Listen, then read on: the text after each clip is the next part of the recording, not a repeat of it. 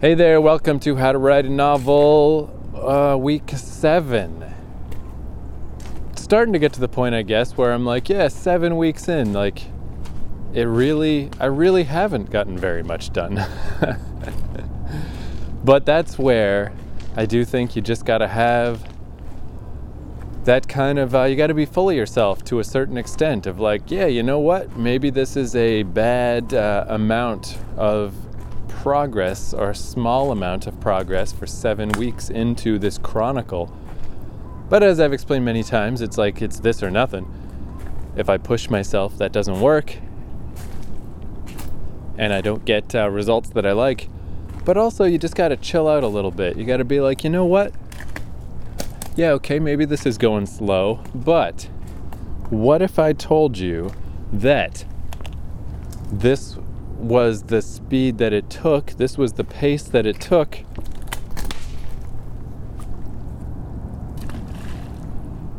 to write an all-time classic? Then it doesn't seem so bad, you know? If this is the pace to write a book that people still remember in 50 years, seems pretty good, seems pretty reasonable. Again, that may not be realistic, that may not at all be the outcome here. But who cares, you know? Then if I get to the end of this book and it does not set the world on fire, no problem. Just keep steamrolling along. Just keep, I was going to say trudging, but that's not a very pleasant word. But just keep moving. Just keep moving forward. Just write another book and another book and another book.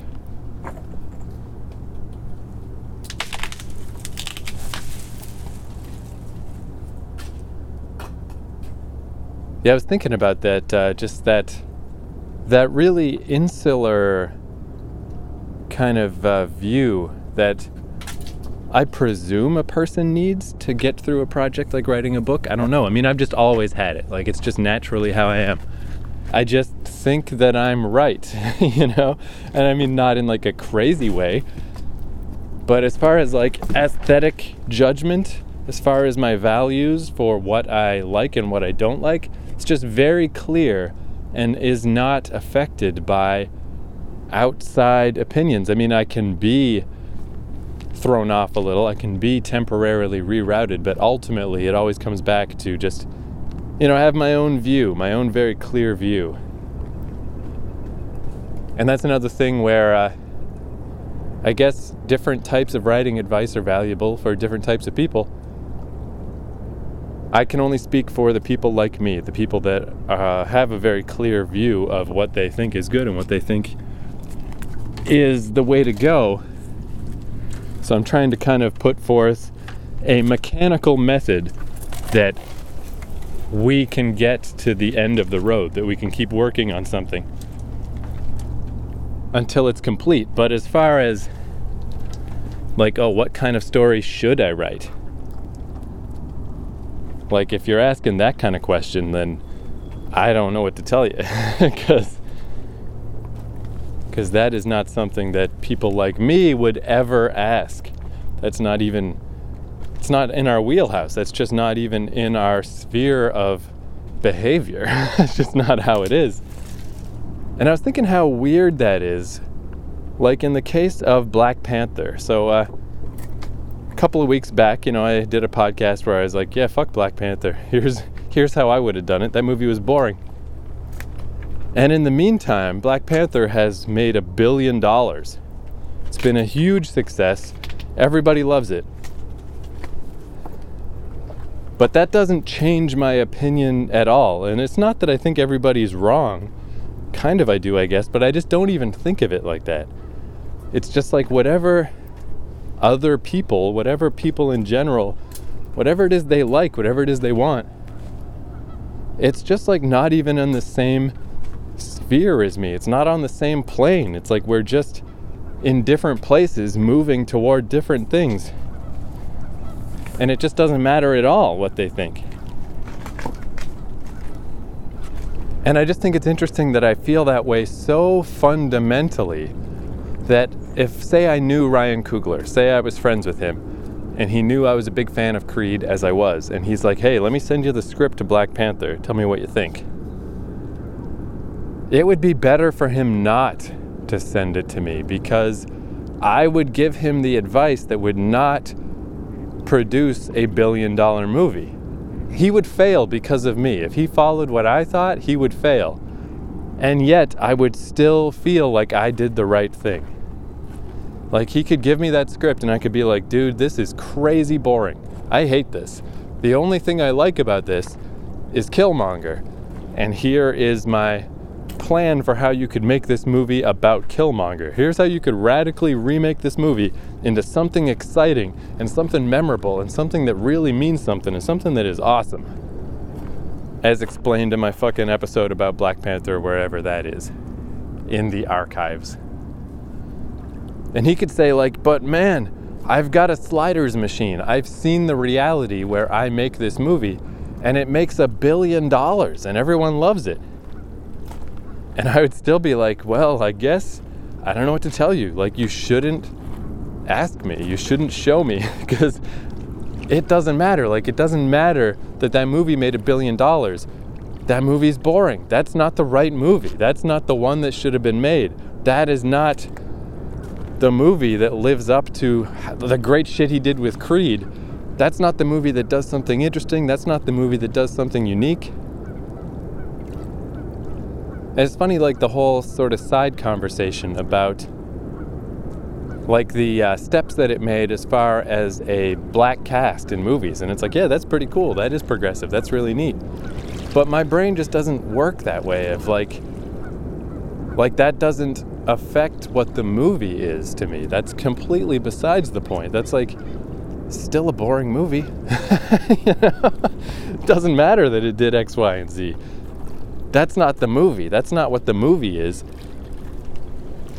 And yeah, even if we had the sliders machine and we could look at the two realities, and there's the one reality where he makes his version and it makes $1 billion and everyone loves it. And then we look at my reality where he follows my advice and he makes this weird reverse Marvel movie about Eric Killmonger. And people are like, what the fuck? If it ain't broke, don't fix it. What is this? I would still tell him to make my version. I would still insist and feel with all of my fucking soul that like that's the right one. That's the one that the time is going to tell on. That's the one that the future is going to remember. Who cares what people think now? Who cares? But you can't like explain that to someone. You can't teach that to someone. You just have to be that guy. And I guess I was kind of thinking about this because I was listening to a YouTuber who has BPD. And I remember when I first learned about borderline personality disorder, which is not a good term for that particular disorder. What's the other thing people call it? Like, it's kind of like inappropriate levels of emotional response, you know? It's like you react too strongly to stimulus that most people are not so affected by. It's sort of like having post-traumatic stress disorder, you know? It's just like, except about nothing. It's just how you are. And I don't know that I necessarily have that, or, you know, maybe like a touch. It's not my diagnosis. It's not like, oh, that's definitely what I got. But it's interesting to hear people talk about it, because it's like, whatever I got something. You know, I don't know what it is, but I got something that makes me different, that makes me just not walk to the beat of everybody else's drum unless I want to, unless I feel like, yeah, that's how I want to walk. If I don't feel like that's right, there is no evidence in the world that can make me think different. There just isn't, because that's not how I see it. Like, that's not the truth. You know? It's like all that evidence does not affect what I feel is the truth in my fucking soul. And maybe the Black Panther is a dumb example because it's just some movie. But that notion of like, well, hey, it must have been a good movie. It made $1 billion. Like, I couldn't give less of a shit about that. That just means nothing. That just means nothing. If anything, maybe it is just a sign of how boring it is. It's like, hey, that was easy to digest. But yeah, that's a slightly weird thought of like, that I feel so strongly about what I think is right and what I would do and how I want things to be, that if someone were to come to me for advice or for how to rewrite something or how to proceed with something, it's literally better not to ask. Because I'm going to give you what I think and what I see 100%, and it's not going to deviate, and I'm not going to back off on it, and I'm not going to ever coddle you and say like, no, I guess maybe your way's okay, because there's no room in my head for that. Your $1 billion plan is the wrong plan. Fuck the $1 billion. That movie sucks. You know? So I mean, that's just, I don't know. That's just interesting. It's an interesting thing because there's no clear answer. There's no clear way to proceed. It's like, I'm still just going to follow my own muse and follow my own way. And the fact that my idea might be the failure, the idea that my idea might be the perceived wrong way to go, just doesn't matter, because it won't be the wrong way for me. You know, I'll be proud. I would be proud if I could see those two realities and I could just be like, yeah, fuck it. I derailed that train that was going to make $1 billion, but the movie I made was so cool, and I don't care if nobody thought it was cool. I know it was cool. And yeah, it's hard to even explain things like that. You're just that way or you're not that way. Now, on the other hand, the other thing that I think is funny is when I just by following what I'm feeling can be very contradictory, because I talk a lot about going slow and being careful and presenting the best thing that you can and not just grinding out writing, especially writing. I feel like it's okay if you really want to grind out. If you grind out a lot of drafts of something, that's not such a bad idea. But to grind out completed writing, I think is just like, you're like a bad person. Because someone's supposed to read that. You're asking someone to read this shit that you're just pumping out. That's offensive. But I've been reading the book Fearless by Francine Pascal. And I learned some weird things about it, so I'm still kind of digging it. I finally got to, on page 99, there's a truly bad part where I'm just like, oh, this sucks. Let me get it. Let me read you this. Because the whole notion of this book is this teen girl who was born without the sense of fear. And she's like a cool FBI agent, or working toward becoming a cool FBI agent, because she was trained by her dad to be a super cool fighter. But the fact that she doesn't feel fear just makes her extremely powerful.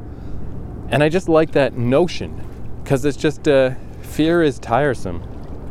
And not coincidentally, you know, this book I'm writing is about this girl who's like from a rhino type species from a violent lava planet. So in her case, I mean, it's sort of similar. It's not that she doesn't feel fear, she just never interprets it like that. If she ever feels fear, it is translated immediately into violent action. So there's no time to feel fear. That's her whole culture. You know, that's what they're based on. Better to die in a berserker frothy rage than to be scared and to hesitate. So it's kind of not coincidence, I think, that I like this Fearless book so much. But it's already starting to crumble halfway through this first book, because she doesn't feel fear, but she sure does feel a lot of other emotions that are strikingly similar to fear in how they affect the story. It's like, oh, I don't feel scared about this high school party, but I certainly do feel... What was it? I'm not even going to look that up. She felt something that was functionally the same, which is disappointing. But she meets this guy playing chess in like Washington Square Park, and she's really careful not to give up what a super soldier that she is to people. But she's trying to hustle this guy at chess, and he's kind of trying to hustle her. So they're both like, holy shit. Like, they both kind of realize that they're like grandmaster level chess players. And she realizes that she's gotten too deep. Like, she's let this guy who knows a lot about chess realize how much she knows about chess. And it's just like she's super uncomfortable about it. Because if she starts explaining anything about her wacky CIA life, you know, it's all going to come down. And the guy, he's really just playing because he needed $20. You know, he's like, looks dapper on the outside, but he may or may not be homeless. We'll see how it goes with this guy. So as she gets more uncomfortable and realizes like how much of her hand she's shown to this guy inadvertently, she just bails out on the game, tosses $20 at him, and that's that. And that would have been cool. That should have been the scene. He should have just taken the $20 and been like, good enough, see you around. I'll unravel your secrets later. But he like immediately is just like, oh, I'm so in love with her. What happened? Like in the course of this one chess game, I'm so in love with her. And listen to this. This is so bad.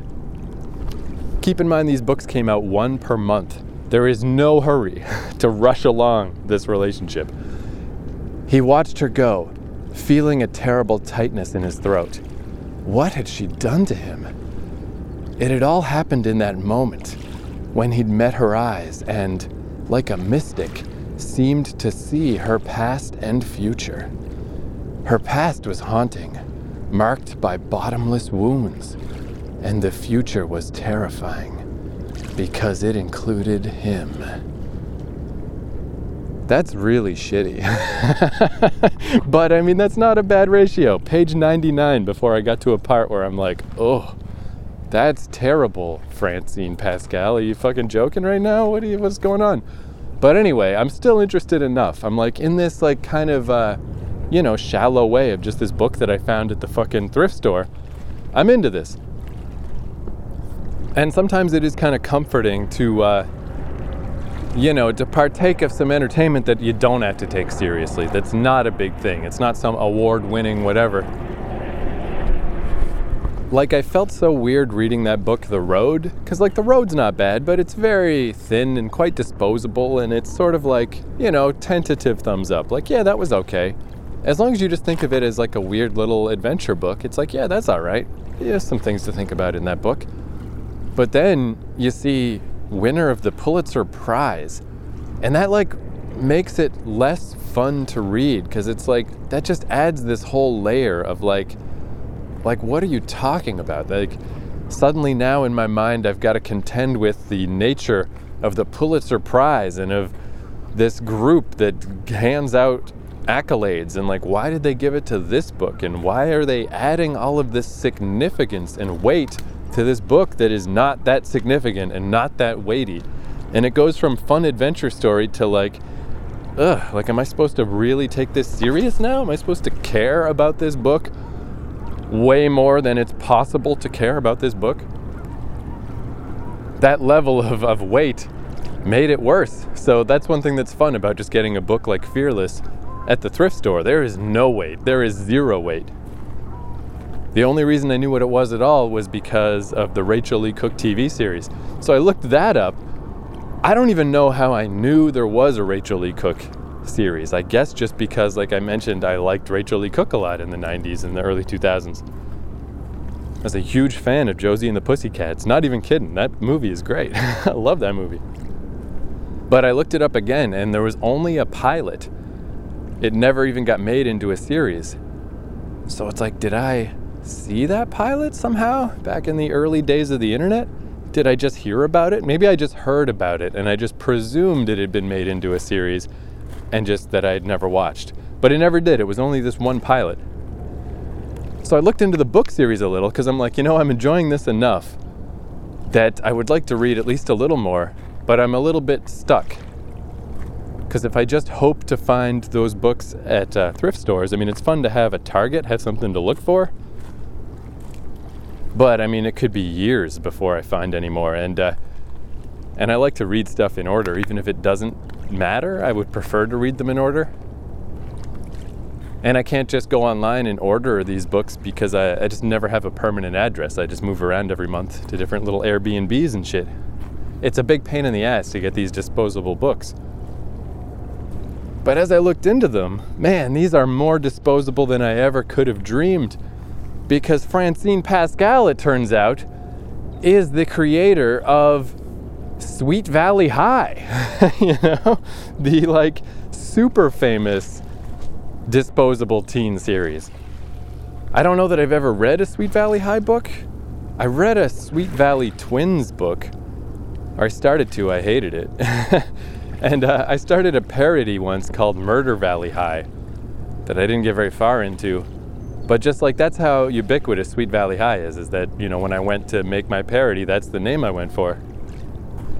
So not only did the queen of disposable teen books, Francine Pascal, make this Fearless series, but there are 36 books in the series. And then they started another series where she was older that only made it a few books in and stopped. But it's like, oh my God, because this is a big thing that another way that I'm always a little confused about people is that when I like something, I always dive deeper. I think just because it's relatively rare for me to find stuff that I like, so I don't want to just let go. Like if some band has a one-hit wonder, it's usually not worth the time, but I always go check out the album just in case, If somebody has a great YouTube video, it's amazing to see someone with like a YouTube video with 800,000 views, and then you dig deeper into their channel and the other videos have like 300-400 views, because literally nobody does that. Like nobody, statistically nobody does that, less than 1%. And I don't really understand why, because to me it's like, hey, I found somebody I like. Of course I would want more. Why wouldn't I? But it's just really become obvious in the internet age especially that that's not how people act. That's not how people think. They just want the thing. Just give me the single. Just give me the surface level thing. Give me the thing everyone else is paying attention to. And it's just big time not how my brain works. But now I'm in a weird situation that I'm kind of digging this Fearless book, and I'm like, yeah, you know what, this is kind of cool. It's pretty disposable. I don't feel like I need to read it super carefully. I can burn through it pretty fast. It's very light reading, but it's legitimately got some cool shit. Like, it's cool attitude. Maybe because this character is ostensibly a fearless person, she says some cool shit and she does some wacky shit. But digging around last night, I didn't think I'd be able to find the books. I found a torrent for the EPUBs that had no cedars. I let it sit for an hour, nothing happened. But I dug deep enough that I found some random ass forum from some years ago that had links to, like Mega Upload or whatever, like that type of site. And miraculously, I had to get 3 different files from 3 different sites in order to get the whole 36 book series. Had to dodge around some attempts for malware bullshit and just the fact that these files were still there, that they hadn't expired. But I did it. I jumped through all these hoops, and now I've gone from, this is this nice little treat that I found, this weird little thing. Now I've got all 36 volumes of the original run of Fearless on my phone, and it's like, now what have I done? Now this went from a gentle treat to like, oh my God, 36 books? And even if I kind of like this first one, there's no way, right? There's no way this is going to be worth my time. And none of this fits, like the idea of sticking with something does fit. Like when I find something I like, I don't care if everyone else thinks it's dumb. I don't care if people make fun of Limp Bizkit. Next time Limp Bizkit puts out an album, I'm there. I will legitimately give it a chance. I don't care that this is the Sweet Valley High woman. If I like the first one, I like the first one. I'm not going to lie about it. I'm going to check out the second one. I'm going to see how deep this goes. But it is funny that it just goes so counter to my own rants about writing and what writing is for and what writing should be like. 36 books in a series is not, is not what writing should be like. It's like, this is everything that I say that I hate, but here I am, I'm doing it. And not begrudgingly, I'm excited. Let's see how this is gonna go. So I don't know, I'm a complicated man. What can I tell you? I do think too, that is, I guess, one of the rare ways. There's not many ways that I feel like I've become more mature in my life. But one of the ways, I guess, is that less and less, I find it less and less valuable when somebody just has hard and fast opinions. I'll get on a rant and I'll be like, hey, this is what I think and this is how it is. And I used to like when other people were that way when I was younger. You know, I felt it comforting. But deep down, I feel less and less that way. Deep down, it's really, those are the people that are just tiresome. It's like they're not listening. They're not asking a question. They're not trying to learn something. They're just telling you what they think. They're just like, here's how it is. Here's what I think. And it's like, did anyone actually ask you? Does anyone actually care? Why do you think you know anything? The fact that you're just spouting your opinion, it's, you know, old white guys do this very frequently. The fact that you're just spouting your opinion without asking, without questioning, without having an actual discussion with somebody is almost proof positive that you don't know what the fuck you're talking about. So yeah, when I get on these rants, when I'm just on a beach by myself and I'm just yelling at no one into a weird recorder, take it all with a grain of salt. Because I do have things that in the moment I'm like, this seems very clear. This seems like the way it is. And hopefully some of this, I do think kind of my fundamental ideas of like writing at a slow pace and just, you know, the tortoise versus the hare approach to writing. I think that is valuable, but we'll wait, you know, like wait until the future. Wait until I have actual books done. Wait until you read one and go, oh, okay, actually that book was kind of good. Because if I don't make it to the end, if these books aren't good, if you don't like them, then don't do what I say. You know? And in general, yeah, my generalized rants about the world and about society. I mean, I'm just here by myself. That's all I can do. That's all I can do is talk to nobody, talk to myself about my own thoughts. But when I talk to other people, that is like the one area of maturity that I'm really trying to evolve and really trying to get better with, is not to just speak, not just to give my opinion. If I was talking to Ryan Coogler about his fucking Black Panther script, like the thing to do would be to ask him about it, talk through it. Why is this the way? Tell me your plan, tell me your vision. You tell me instead of me telling you. It's like just way better. It's a way more mature way to be. And I do feel like sometimes that when people are too forthright about their opinion, here's what I think and here's what it is, it's just because they want to block off the conversation because they're not actually confident. That surface confidence, that bluster, is just a lack of confidence. It's like, I don't want to leave room for you to speak. I don't want to leave room for your ideas to get into my head because then I got to deal with them and then I got to rethink my position. I'd much rather just state my opinion. Here's what I think. Blah, blah, blah. And yeah, I'd say that it doesn't necessarily come naturally to me to be a little more open and a little more of a two-way street with conversations. Man, fuck the two-way street. Even if I would just shut up and just listen to other people, that's almost certainly the best way to go, the better way to go. And yeah, it's a little tricky for me. It's a little tough, but I think it's good that I recognize that that is the way I want to move toward. Because that's all everything is. It's just a matter of degrees. Nobody changes overnight. The pressure just changes, you know? The direction changes slowly.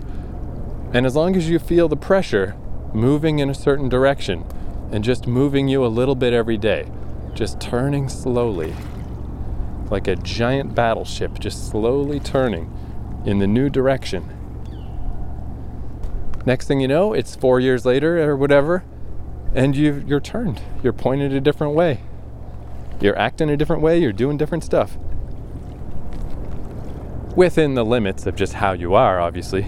There's a lot of stuff that ain't gonna change, but there's a lot of stuff that can. So there's a fucking rant. I haven't actually done any writing since I recorded yesterday's podcast, so I should go do some writing now. As always, thank you for listening. What would be a good Fearless song? What could I play? Oh, I know. There's a Saul Williams song called Fearless. So let's play that. Thank you for joining me. I will talk to you tomorrow. I don't know whether to laugh or cry, and I don't know whether to live or die. I kept my love for her locked deep inside. It cuts like a knife. She's out of my life, out of my life, out of my hair, out of my mind. There's no love in fear. But move on, move on. Dear God, I wasn't breastfed, and most of my conversations with men seem to revolve around music. I'm no musician, but the pain has been instrumental. My senses finally tuned to instruments of being lonely, of being lost, of being loved, of being human. Man, I can use a metaphor, but I can get beyond the shit. I can use someone to talk to, but most of my conversations with men seem to revolve around music. I am a poet who composes what the world proses, and proses what the world composes. I am a poet who composes what the world proses, and proses what the world composes. Damned indecision and cursed pride. I kept my love for her locked deep inside, and I don't know what to do to get it through to you. Get out of my life tonight. Get out of my life, out of my life, out of my hair, out of my mind. There's no love in fear. Move on, move on. All right, it's later in the day, and I'm about 30 pages deeper in book 1 of Fearless. And I know it's dumb to even bother fucking dissecting Fearless from the creator of, I was going to say Little House on the Prairie, Sweet Valley High. The TV pilot's really shitty, by the way. It's on YouTube. I made it through like the first 5 minutes, but it's about the character's later life as a CIA, FBI, whatever, super soldier, not the high school years. Terrible, terrible mistake. No wonder no one made this show. After like 5 minutes, I was like, I can't watch this anymore. Fuck this. But the book, I think I'm going to be rescued from the purgatory of reading 36 books in the series or whatever. Because it really got bad fast. like there's just all these coincidences of like, it takes place in New York City, but everybody knows everybody. This one random character happens to be the boyfriend of the other random character, and it's like, get out of here. Come on. And the melodrama. I mean, I guess, what's the deal with melodrama? It's basically just drama is earned and melodrama is unearned, right? I mean, that's really it. And, I mean, does anybody like melodrama? Why? How is that a thing that anybody wants? Like, there's just this run where this one character that's just a ludicrous cartoon bitch is just being a super bitch. And the main character is like, hey, don't go into the park because a bunch of crazy neo-Nazis are stabbing everybody. I just saw them with their big stabby knife. Or, tries to tell her, but she just won't even listen. It's like there's literally this whole run of like multiple lines of dialogue where the dumb bitch character just keeps saying like, stop talking to me. Oh my God, why are you still talking to me? So this chick, of course, goes into the park and gets stabbed. And the next day at school, everybody's all upset. Like, oh, I heard that you saw her. How come you didn't tell? How come you didn't tell her not to go into the park? How come you didn't warn her? And instead of saying, hey, it's because this cunt face was being a fucking cunt. You know what a cunt she is. Fuck her.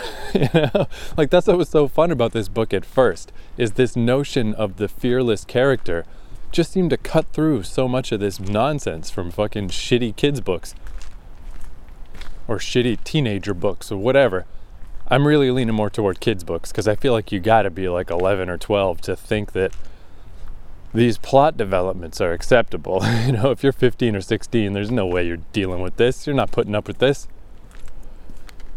But now, no, instead this main character is just like, no, I didn't tell. Oh, the shame. Oh, everyone hates me. Oh my God. Oh, it's like, I just hate that. It's like it directly contradicts the actual events that happened in the story.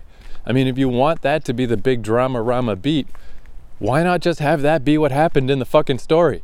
I fucking hate that shit. It's like, oh no, I'm a big pariah now because I just failed deliberately to express the basic reality of what the situation was. I hate that. Does anybody like that? Like, that's what I just don't understand. Is like, is this one of those things that it's just, oh, this is just what you should do. This is how you're supposed to write. This is how you're supposed to build tension. Does anybody actually like that? I hate it. I fucking hate it. And then at the hospital, now it's like, oh my God, not only did this highly unlikely series of events happen, and not only does everyone hate me, but the boyfriend of the girl who got stabbed is also the guy that I saw at the chess park. Whoa! Like, man, what a difference 30 pages can make, you know? There was a stumble on page 99, and by page 130, I'm like, fuck you, book. Get the fuck out of here.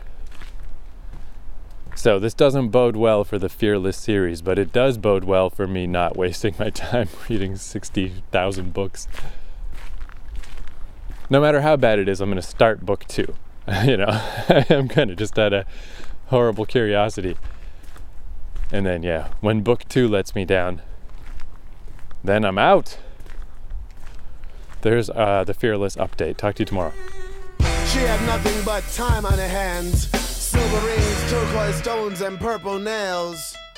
I rubbed my thumb across her palm. A featherbed where slept a psalm. Yea, though I walk, I used to fly, and now we dance.